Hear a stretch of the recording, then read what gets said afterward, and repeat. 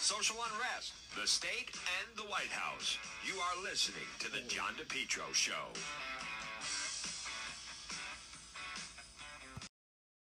Make Henry Oil your oil provider this winter. Give them a call today. Call Henry Oil, 401-521-0200.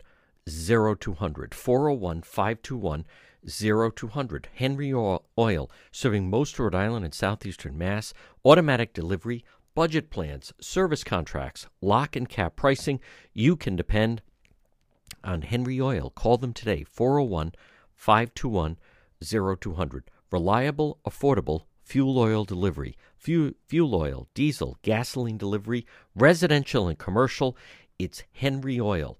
Give them a call. Since 1947, you can depend on Henry Oil. Call them today. Make Henry Oil your oil provider. 401-521-0200.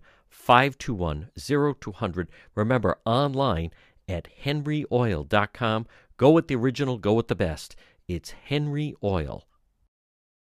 Folks, you're listening to The John DePetro Show. It's AM 1380, 99.9 FM. You can always listen online at the website, depetro.com. Today's Thursday.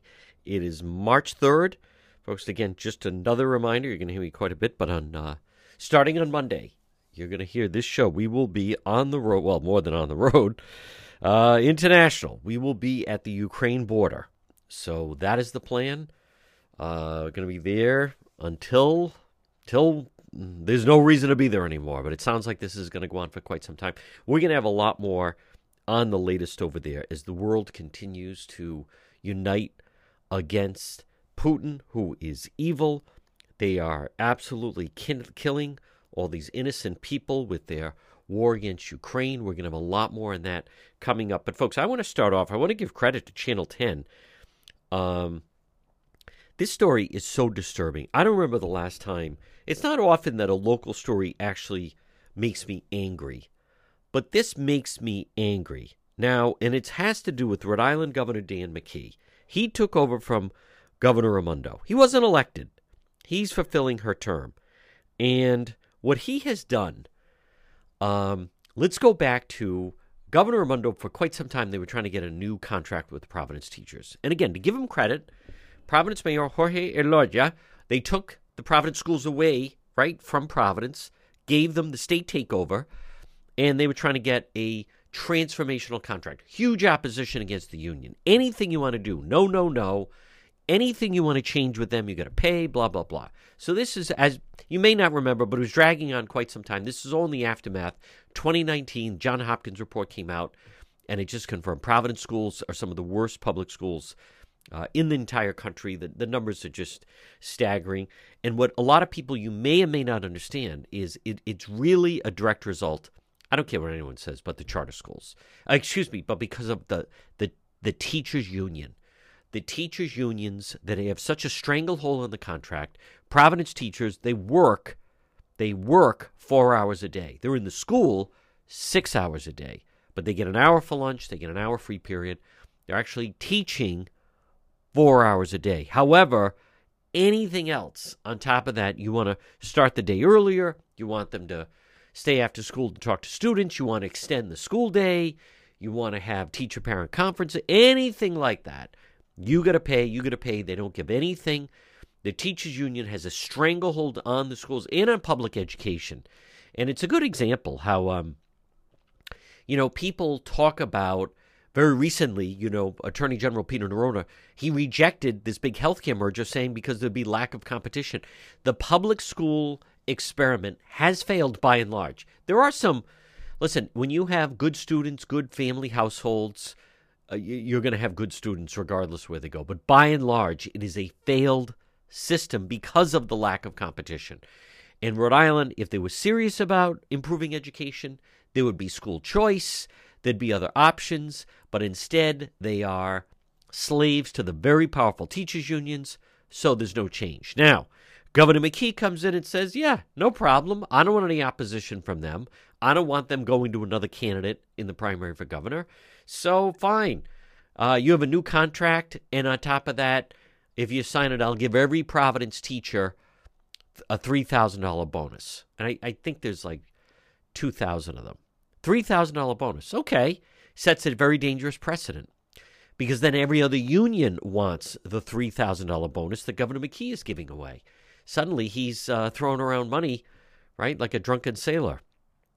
Now enter, we learned in December, Governor McKee was then going to give state workers, union workers, a $3,000 bonus as an incentive to get the vaccine.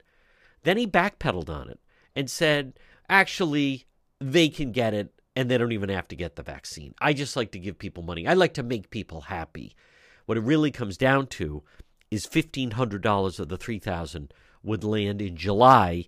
Early voting for the Democrat primary for governor begins in August. So McKee is throwing money around. I think it's bribes. He's bribing people for their votes, or at least attempting to get their vote. And, you know, as much as people can say, do you really think you could buy someone's vote for that amount of money? Hey, if I'm one of those people and maybe I'm undecided, maybe I'm going to vote in the primary, and this are people who would, you know, they're going to vote in a Democrat primary and they say, I don't know, I'm uncommitted. Maybe I'll vote for Governor McKee. Maybe I'll vote for Secretary of State Nellie Gorbea. Maybe I'll vote for wildly socialist, progressive Matt Brown. Suddenly McKee steps up to the table and says, hey, I'll give you $3,000 if you vote for me. So then he pivoted and said, well, their retention bonuses, we're going to give them out to other state workers. Their retention bonuses. Oh, yeah, you know, tough getting people into the workforce. Folks, total lie, complete fabrication.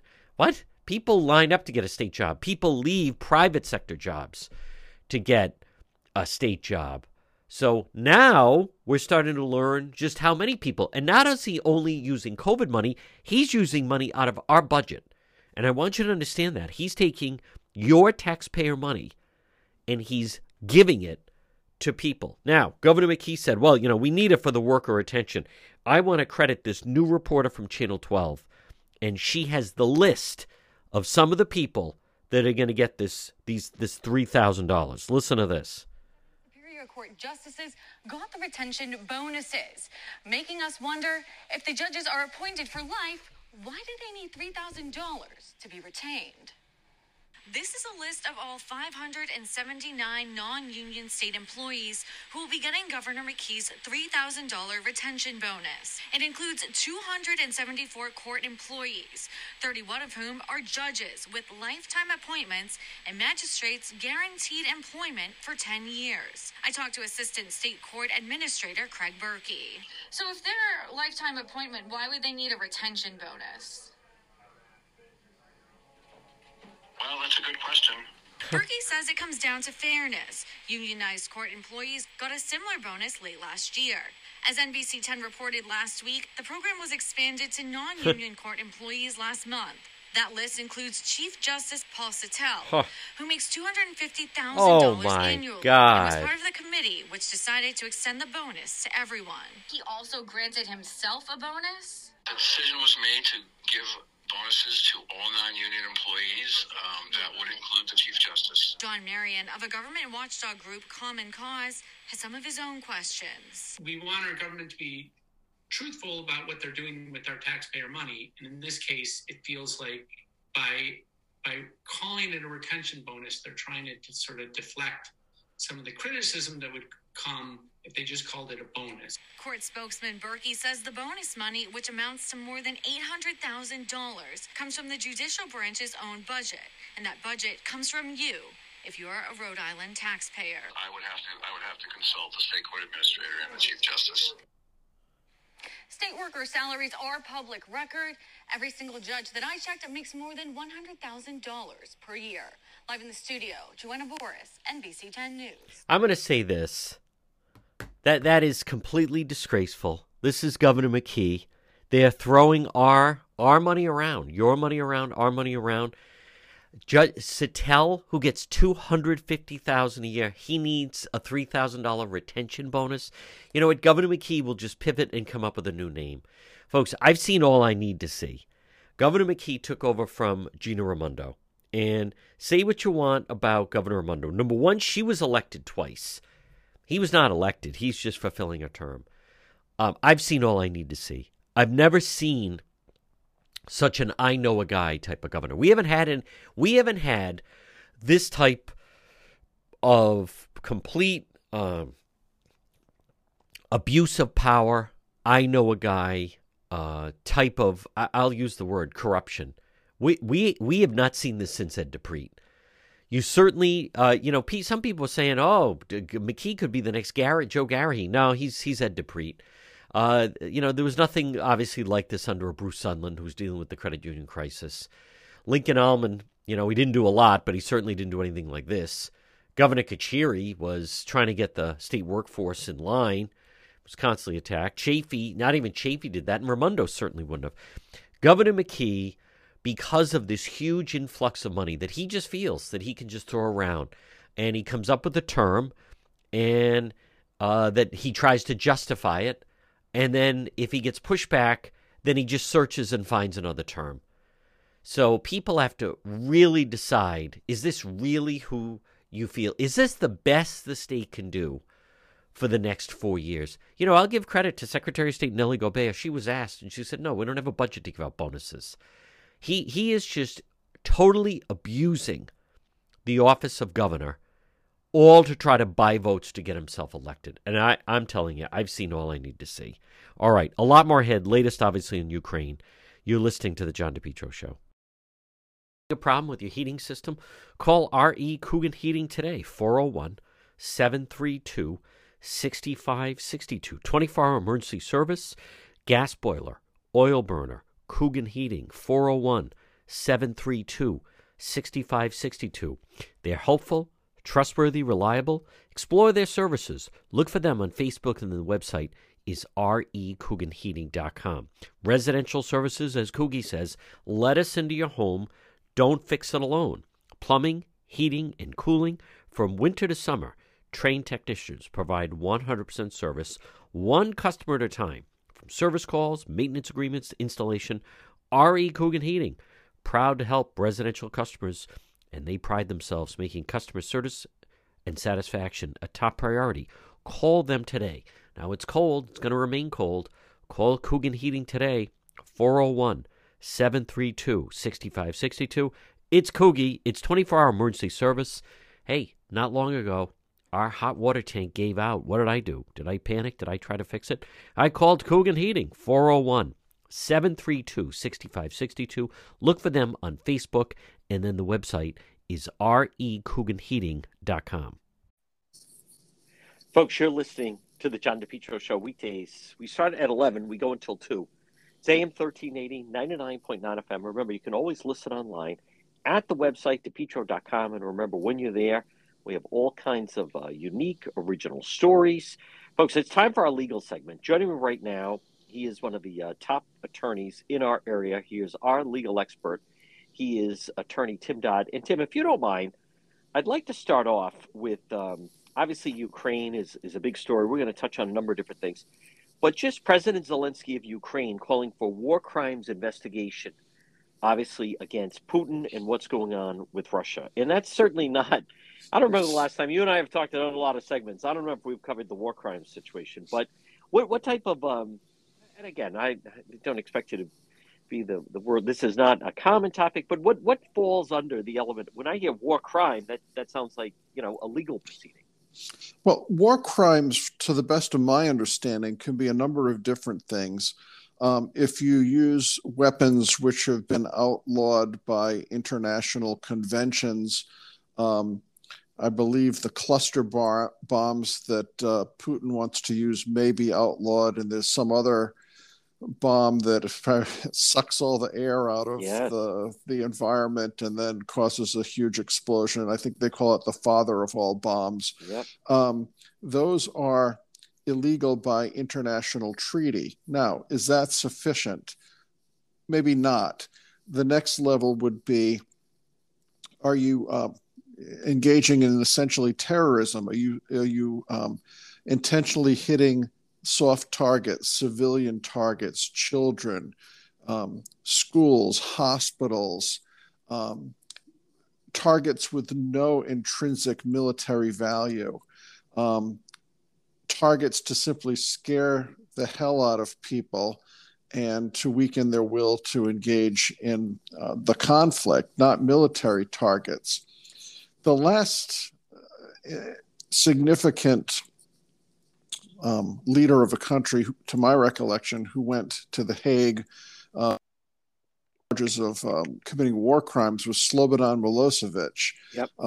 Who was a Serbian. He broke off from Yugoslavia, but he was engaged in, I believe you'd want to call it a genocide against the Bosnians, against folks in Kosovo, the Croatians. I mean, all of those Slavic peoples at that time seemed to be at war with each other as they worked out where their national boundaries would be. Milosevic was quite a barbarian. He did all these things. He used the weapons which were not recognized. He targeted ethnic populations. He was indiscriminate in who he targeted. He was ultimately brought before The Hague, charged with war crimes. That trial lasted for 5 years. It ended inconclusively because he died while in prison. So there's not a real good recent case regarding war crimes. I guess you could look back to the trials that followed World War II with all of the Nazi leaders, many of whom were killed, were hanged, were sentenced to life in prison. That would have been a similar type situation. The problem is typically the governmental leader who we wish to be charged with a war crime has to be on the losing side, or has something happened to their government that they're overthrown. Yep.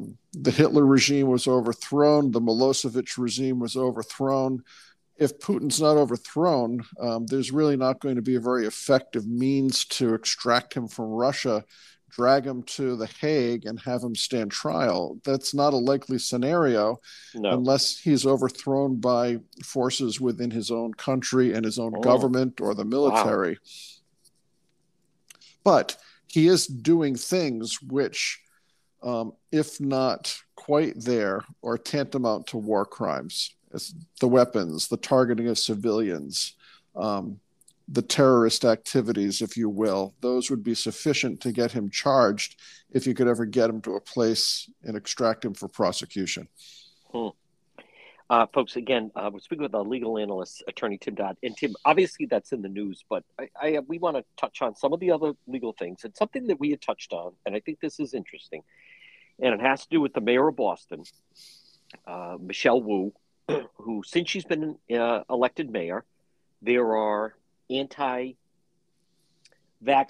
anti-mask people, and they certainly don't like a lot of the restrictions that she's imposed and various things like that. So apparently they would, on a regular basis in the neighborhood, you had to wait until 7 o'clock. And at 7 o'clock, it was like a rooster going off. The protesters would be right there, and they'd blow a horn and start chanting and so forth right in her neighborhood. And then I think she would kind of leave shortly after that. And then they would all just go off to work or go on their merry way. Well, this is interesting now because it's my understanding she is now trying to, would this be a law, Tim Dodd, or an ordinance? But they're trying to introduce something. Basically, it sounds like to prohibit protesters from going to the homes of elected officials. Yes, it's a proposed ordinance which would allow protests, let's say, at a politician's home, but between the hours of 9 a.m. and 9 p.m. And I believe if the hours of where you could protest were violated, you'd be subject to a $100 fine. So that might not be too big of a detriment to people who want to go torture some elected official and, bang drums in front of their house at 2 a.m. There's also carve-outs that if it's an organized parade that happens to go past a politician's house, and it's not between 9 a.m. and 9 p.m., that would not necessarily violate this proposed statute. I guess now that she's mayor and she's suffering some protests, this has become front and center. I don't recall her being out front saying boo when Sarah Sanders was getting harassed at restaurants and Mitch McConnell was getting and Joe Manchin getting harassed on his houseboat in D.C. Not a word was spoken, but I guess now that she's catching some flack, it's time for an ordinance. I think it's a good thing. I think that no matter which side of the political world you sit on, um, these organized protests to intimidate and to harass an elected official at their home with their families present, their spouses present, it's I think that's where free speech runs up against individual rights. And I think having some constraints on the method and the hours and the means by which you protest in front of a politician's house have to be curtailed. Things that are happening today would have been never considered to be something people would do a generation ago, but now it seems like it's one of the first pages out of the playbook. Do you think, Tim Dodd, is this something they would be challenged? Is this something they'd be successful with? I've heard even in Boston now, see, they were also doing this, and again, folks, I speak with our legal expert, attorney Tim Dodd. They were, closer to home. We had Governor Raimondo. There were protesters that were going to her home. Way back, I remember some protesters went outside of Governor Kachiri's home.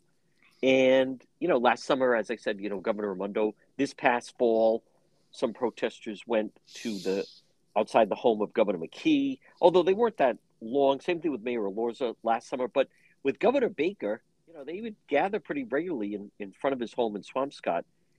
Would this be like across the board, or is she trying to institute? Because other people are suggesting that's why they should give them special housing. So you're the mayor. You'd live, for instance, the mayor of New York lives in Gracie Mansion. There's in a lot of states they do have actually a governor's mansion. We don't in Rhode Island, but therefore it would almost be better because then protesters, if they were going to do that, at least they're not disturbing a neighborhood. Yeah, it's a tough tightrope to walk. I do think there has to be some restrictions on the manner in which you can protest in front of a politician's house. Many towns, people don't even realize that have things like noise ordinances, that you cannot have sounds like motorcycles or bands playing or whatever the case might be, fireworks going off after a certain hour. Some communities have decibel levels beyond which you can't operate, or you could be fined. So I think that there's a reasonable line to be drawn as to what is permissible, protest in front of a politician's house and what isn't. And I think the 9 to 9 makes sense. Yeah. I think that's somewhat reasonable. I don't think it's not denying someone's right to protest. It's just, or their freedom of speech. It's just, you can't do it late at night, and you can't do it early in the morning. And if you want to do it at 2 a.m. just to be a buster, and you're going to get fined $100, if you're willing to take that hit, I guess then you won't be deterred. Folks, quick break. A lot more. Our legal expert, attorney Tim Dodd, right here on the John DePetro Show. If you're ever in an accident, pick up the phone and call West Fountain Auto Body today, 401-272-3340. Were you in an auto accident? Someone damaged your vehicle? Folks, it can happen, whether it's people not paying attention, a drunk driver, people texting and driving. If you're ever in an accident, pick up the phone, call West Fountain Auto Body, 401-272-3340. They're located 400 West Fountain Street in Providence. Remember, with West Fountain Auto Body, they're going to work for you, not the insurance company. Call them today. If you were in an accident, drunk driver, someone texting and driving, minor fender bender, even a nearly totaled vehicle, call West Fountain Auto Body today, 401-272-3340. They'll handle everything for you, the original, the best, and if you're in an accident and a tow truck pulls up, tell them bring that car over to West Fountain Auto Body, 401-272-3340, 401-272-3340, West Fountain Auto Body, located 400 West Fountain Street in Providence. They'll work for you, not the insurance company. If you're in an accident, call West Fountain today. Get it repaired, 401-272-3340. We're speaking with our legal expert, attorney Tim Dodd. Tim, this next story, it's interesting. I actually know, I've met Derek Tuna McGuire, he's in a motorcycle group, and it was pretty high profile. The fact they felt that they were able to arrest him and nail him based off these wiretaps. And there has been a lot of coverage on it, but it's an interesting story that the Rhode Island Supreme Court is going to decide about this wiretap evidence. When I did talk to him, because I was talking to him, we were going to do an interview, and he said the attorney he had, as soon as they looked at the evidence that they had against him and he was locked up, he looked at him and said, Derek, you get ready, you're going home. So they knew right away. But this has apparently made its way all the way to the Rhode Island Supreme Court. Yes. The Supreme Court is going to, well, let me back up. The judge in the Superior Court who heard the motion to suppress and granted the motion to suppress, Judge Vogel, who's a very sharp, really, really good judge, looked at the law. And you can't look at the facts or who the defendants are. You got to look at the law. And if you look at the law, it was appropriate to suppress all that wiretap material because it was not properly effectuated. The wiretap statute in Rhode Island authorizes the presiding judge of the Superior Court to sign such wiretap warrants, or in the absence of the presiding judge, the most senior associate. So the presiding judge is Judge Gibney. The senior associate is Judge Krause. For whatever reason, in this case, the presiding judge asked a different judge, Judge Thunberg, to review the case and to sign the wiretap warrant. The statute does not allow for that. It only allows for two different individuals, the presiding judge and the senior associate. Ooh. The law is quite clear. Wow. Now, law enforcement might say this is a terrible outcome because we've got so much material against this organization. Yeah. We could get some real good convictions here. But if the proper procedures were not followed, the law is the law. It can't be outcome determinative. You can't say, well, this is a bad guy, so we're going to forget what the statute says because we want to get him. Or alternatively, well, in a different case, this is a good person and they shouldn't get jammed up, so we'll kind of look the other way. The Supreme Court heard oral arguments, and the justices gave the attorney from the Attorney General's Department a pretty rough time because, the attorney's got a job to do. He's up there saying that, the motion to suppress, which was granted, should be overturned. He's got to make an argument, but sometimes it's a tough argument if you don't have great law or great facts on your side. And he got knocked around pretty well by the Supreme Court. Wow. The Supreme Court, around the Supreme Court, it's always fun and challenging to argue there because you're like a goalie and they're all slapping pucks at you, and you're taking fire from all directions. They're asking good questions. You've got to be on your toes. They have read all the material. They know the law. They ask incisive questions. And when you get the law and the facts on your side, it's a lot of fun. And when you don't, it can be uncomfortable, let's say. So I foresee the Supreme Court sustaining what Judge Vogel did in suppressing the material obtained through these wiretaps. Wow. Folks, again, we're speaking with our legal expert, Attorney Tim Dodd. Tim, let's stay in the northern part of the state. This is an unusual story out of Burrillville. People enjoy Second Amendment, right to bear arms.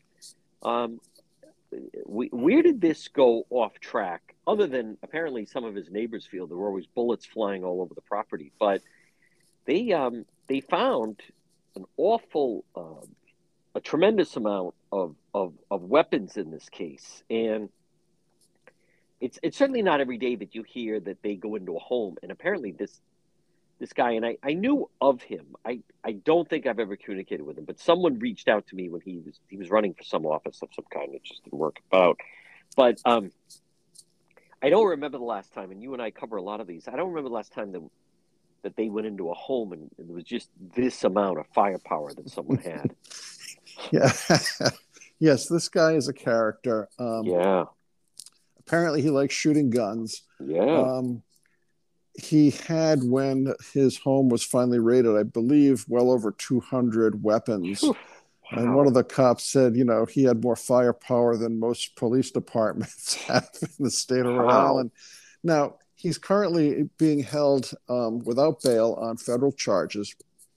He had a criminal record, but after he was sentenced and had a criminal record where he's not supposed to be in possession of firearms, he acquired them by many means, by lying on applications. We don't know if he was buying guns on the street, if he was lying to get them legitimately from gun stores, but he amassed quite an arsenal. Now, the judge in the federal court who was handling the matter saw fit that he should be given bail so long as he had an ankle monitor and promised to stay away from any gun shops, which I thought was a great condition.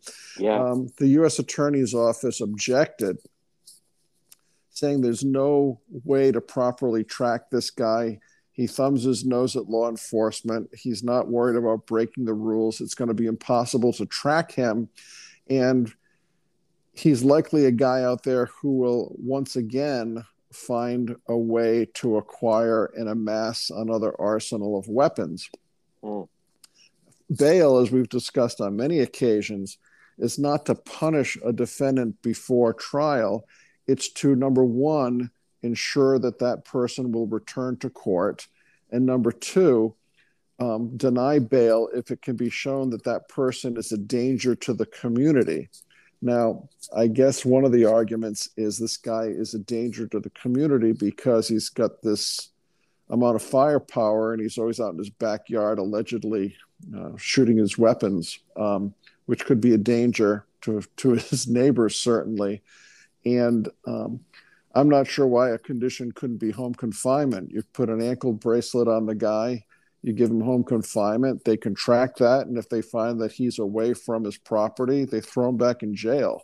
So right now he remains incarcerated, but I have a suspicion that the judge in the federal court will this week grant him some bail with some pretty strict conditions. I think it's appropriate to give him bail with some pretty strict conditions. Yeah. Unless there's a real good showing that he's a flight risk or a danger. Folks, another quick break. A lot more. Legal expert, attorney Tim Dodd, right here on the John DePietro Show. Propane Plus. For heating and cooling, call Propane Plus today in Massachusetts, 508-252-3359. In Rhode Island, Propane Plus number 401-885-4209. It's the Johnson family. It's Propane Plus, the leading full-service provider of propane to Rhode Island and southeastern Mass. Not only can they install your tank and schedule propane deliveries, but they can service your entire heating, cooling system and install any propane or natural gas appliances. Locations in East Greenwich and also in Rehoboth. Remember, Propane Plus is energy for everyone. It's affordable, sustainable, equitable, good for the environment, and also now it's renewable. Online at propaneplus.com. Propane Plus, heating and cooling. In Massachusetts, call their Rehoboth office, 508-252-3359, and in Rhode Island, 401-885-4209. You can depend on Propane Plus. We're speaking with our legal expert, attorney Tim Dodd. Tim, what are we to make of, and what's going to happen with this? And I know we can't do predictions, but with this Nicholas Aliverdi, talk about brazen. He's actually even now doing interviews with, he's on with Channel 10. He was on with Brian Crandall. He talked to the Journal. This is the guy, folks, that fled Rhode Island. He is now still insisting his name is Arthur Knight. We used to be the afternoon guy on WPRO, King Arthur Knight. He's now doing interviews. He's got the oxygen tank. He is saying, I look like this chap from the States. I am not. But again, this is a bizarre. I don't remember the last time you and I discussed someone who They're saying you are Nicholas Allen. No, I am not. Where does this lead? The guy is quite a character. He's pretty brazen. I think he enjoys poking the system in the eye, if you will. He's claiming that he's this guy Arthur, and he's not actually Alaverdian. One of the communications, however, that Arthur has made really attacks the prosecutors in Utah, challenging the prosecutor's credentials, competency, etc., and suggesting that this prosecutor in Utah is attempting to salvage his career by nailing Alaverdian. Now, if Arthur was really some poor guy from Scotland who was misidentified as being Nick, he would just say, "I'm not the guy." I don't think he would go out of his way to figure out what this guy Nick has alleged to have done. Yeah, he seems to know a lot about him. Yes, to learn about the prosecutor, has an animus against this prosecutor, castigates the prosecutor's credentials. No innocent, misidentified man from Scotland would be attacking this Utah prosecutor in that way. And that's all you need to really know. Now, what else can they do? You're right. If this guy has dental records, they can look at his dental records. Yeah. If he's ever been fingerprinted, they can compare fingerprints. Extraditing an individual from a foreign country, if that person resists extradition, can be a very long and tedious process. Yeah. But he can say he's Arthur, King Arthur, Arthur Knight, all he wants. Maybe he'll come back and they'll give him afternoons again at WPRO. But forensically, there's certainly ways that they can determine if he is, in fact, this Alaverdian guy. And I'm sure he is, and the cops know it, and everyone knows it. Apparently, he's been having his purported wife make some calls too, and the cops are convinced that he's using some voice modifier so he'll sound like a woman when he makes these calls. He's a bad guy. He deserves to be extradited because, if true, he's done some horrific things. If those things can be proved, he has the presumption of innocence. But if he did the things alleged, they're pretty bad things, and he'll get back here eventually. He's not going to point out to people in speaking to law enforcement about this, Tim Dodd, and you would know better, but many times what a lot of people don't realize is when police pull someone over or someone's on the run or they're picked up by police or in a car, listen, I mean, many times they have aliases, fake IDs. I mean, Whitey Bulger, those guys always had fake IDs. They even have someone on the payroll to provide them. It's usually not where someone says, yes, I am the person you're looking for. That's why they, law enforcement, they gather descriptions of, distinguishable body marks, tattoos, profile, the whole thing, because many times, and I know just locally, when they pick someone up, they have, a cousin's ID, they have a friend's ID, they take something, and they many times keep insisting they're not the person that the police are looking for. Yeah, you're right. Tattoos, scars, things like this can be very determinative. He's going to be identified as the defendant in these cases. It's not funny because if he did what's alleged, it's bad, but he is a character and he is approaching this whole case much differently than the average potential criminal defendant would. From that perspective, he's kind of an entertaining character. He is. Now, Tim Dodd, where is this going to go with Sarah Palin, former VP candidate, went up against the New York Times, had it dismissed. Sure still sounds like she's not done with this whole thing yet. Well, the trial judge, we spoke about couple of weeks ago, the trial judge, while the jury's out deliberating, announces that he's going to dismiss the case because he doesn't feel that Palin's team proved that the New York Times acted with actual malice. Now, as we've discussed, normally if a judge is inclined to dismiss a case, the judge will hold that card close to the vest, wait for the jury to come back. If the jury comes back and finds no damages, well, the case is over and the judge doesn't have to weigh in. If the jury comes back and awards Sarah Palin millions of dollars, the judge can say, not so fast, I'm taking this verdict away. I'm the 13th juror, and I don't think that her team proved actual malice. Now, the judge makes his decision known. The jury comes back with a verdict in favor of the New York Times, awards no money to Sarah Palin.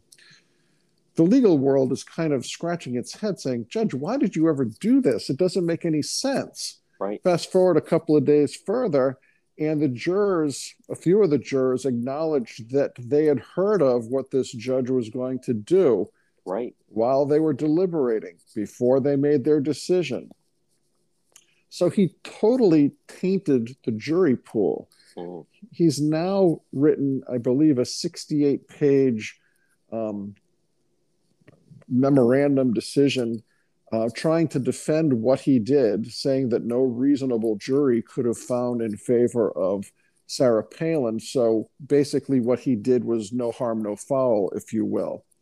Well, a couple of things.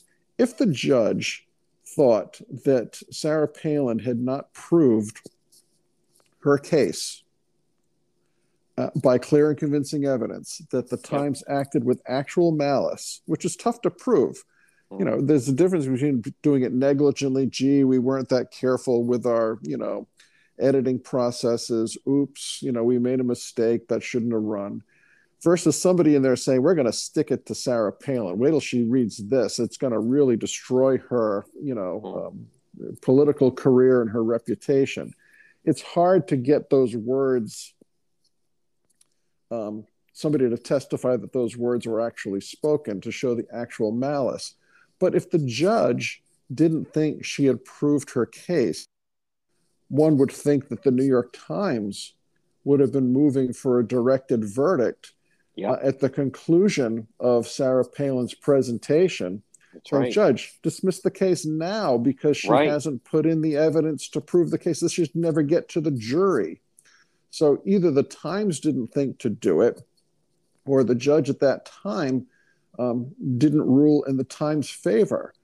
I mean, how could the judge be thinking she didn't prove her case and that no jury could find for her, yet have allowed this thing to grind its way through that the jury had the case? The jury had been instructed. It makes no sense the way this judge has behaved. Now, a reviewing court, I'm sure, is going to chastise this judge, saying, what were you thinking? What were you thinking? Well, the jury was out announcing this decision, and the proof is in the fact that the jury heard about it. They knew what you had done before they were done deliberating. And, we can only presume it influenced their deliberations. Right. Now, if a reviewing court says all of this was a screw up, but what the judge got right was that Sarah Palin did not present evidence of clear and convincing evidence of actual malice, then a reviewing court could say the judge screwed it up, but there was still no clear and convincing evidence of actual malice. I think she'll get a new trial. Wow. Well, speaking of national trials, Ghislaine Maxwell, Tim Dodd, who was found guilty, is this one a situation this will just continue to kind of wind its way through? Because it is amazing. These people get convicted immediately, and I get it. It's part of it. They try to then get a new trial. What are the conditions that she could get a new trial? Well, this case has a very interesting development in that after the fact, one of the jurors on this case started foolishly giving interviews to the media. What was it like in the jury room? What was thought? What did you discuss? this juror blurts out during one of these interviews that I believe either he or someone in his family was the victim of sexual assault, and how his past experiences with sexual assault situations was an important thing in convincing others on the jury that Maxwell should be convicted. Yeah. Well, that's all fine. The problem is that juror in the jury questionnaire that was utilized to try to sift through potential jurors, one of the questions was, have you or anyone in your family ever been the victim of sexual assault? The answer was no. So that was a lie. Yeah. So, now we've got the potential specter in high-profile cases that people lie their way onto the jury. That's because either they want the publicity, they want to make a point, they want to do some justice on their own. But a hearing is scheduled for, I believe, this week for that juror to be brought into court and put on the stand and grilled by the court, by the prosecutors, and by defense counsel as to what the hell was going on here. You lied on your questionnaire, and you used the very experience that you denied having to influence other jurors. That could get her a new trial. Wow. Now, the judge said, just because I'm reading media reports as a judge that this juror's on TV giving interviews and saying X, Y, and Z, that's not part of the record. That's things we hear about outside of the courtroom and outside of the record of the case. So the judge needs to get that juror on the stand under oath so it becomes part of the record, and then the trial judge can determine whether the jury pool was tainted and whether the jury deliberations were tainted by what this juror did. Remember the George Floyd case? We all remember the George Floyd case, but remember after that trial ended, one of the jurors went around giving interviews and essentially admitted that he had kind of finagled his way on the jury because he wanted to make a political point. That's right. So that's an example. Now, should Officer Chauvin have been convicted? Certainly he should have been convicted. Right. But you had this guy on the jury who was sort of like a sleeper agent, if you will, who was on there with an agenda that he hid from both the prosecution and defense counsel. And I think you get the same thing here with the Ghislaine Maxwell situation. So that alone could get her a new trial. Folks, we're going to leave it there. Attorney Tim Dodd, as I had announced in the program, I will be, the big story right now is overseas. We're going to be at the Ukraine border. We're going to take it day by day. I want to let the listeners know, obviously, this is a very popular segment that we do. We've been doing it. I feel we have the technology. We can keep doing it. We're going to kind of figure our way through. But either way, we'll definitely be talking to Attorney Tim Dodd again very soon. Could be next week, could be the week after, but in the near future. Well, so Tim, as always, great job. And the next time we speak, I will be in Eastern Europe. Well, let's do it as soon as possible. And in the interim, be safe. You're going to have some amazing experiences over there, some great things to report. Very interesting, but just be safe. Take care. Tim Dodd, thank you. We'll talk to you again. All right, bye-bye. Into Brewed Awakenings and discover the Brew Difference. 2 locations in Johnston, also in Cranston, Pontiac Avenue, and then also Bald Hill Road in Warwick. Brewed Awakenings, they're local, fresh ingredients, cozy environment, great comfortable chairs, delicious breakfast sandwiches, lunch, great drinks and coffee, and plenty of room to spread out and meet people. I'll see you, and you'll discover the Brew Difference at Brewed Awakenings. You're listening to the John DePietro Show on AM 1380, 99.9 FM. Folks, remember, you can always listen online at our website, DePietro.com.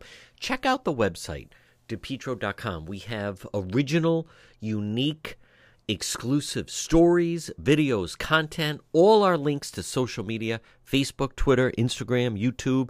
It's all right there, and that's also the best way to reach me. Log on at the website, DePietro.com, DePietro.com.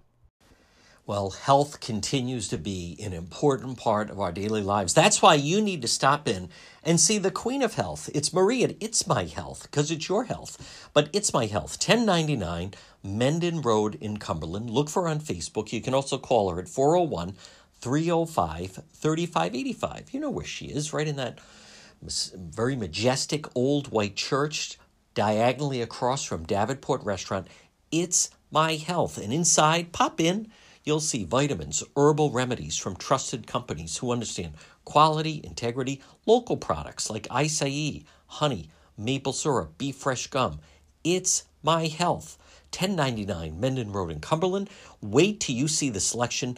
Over 250 bulk herbs, teas, spices purchased by the ounce, plus boxed herbs and teas, plus hemp and CBD products. Stop in. Natural skincare products, hair care products. It's My Health, because it's your health. Stop it and see Marie, 1099 Mendon Road in Cumberland.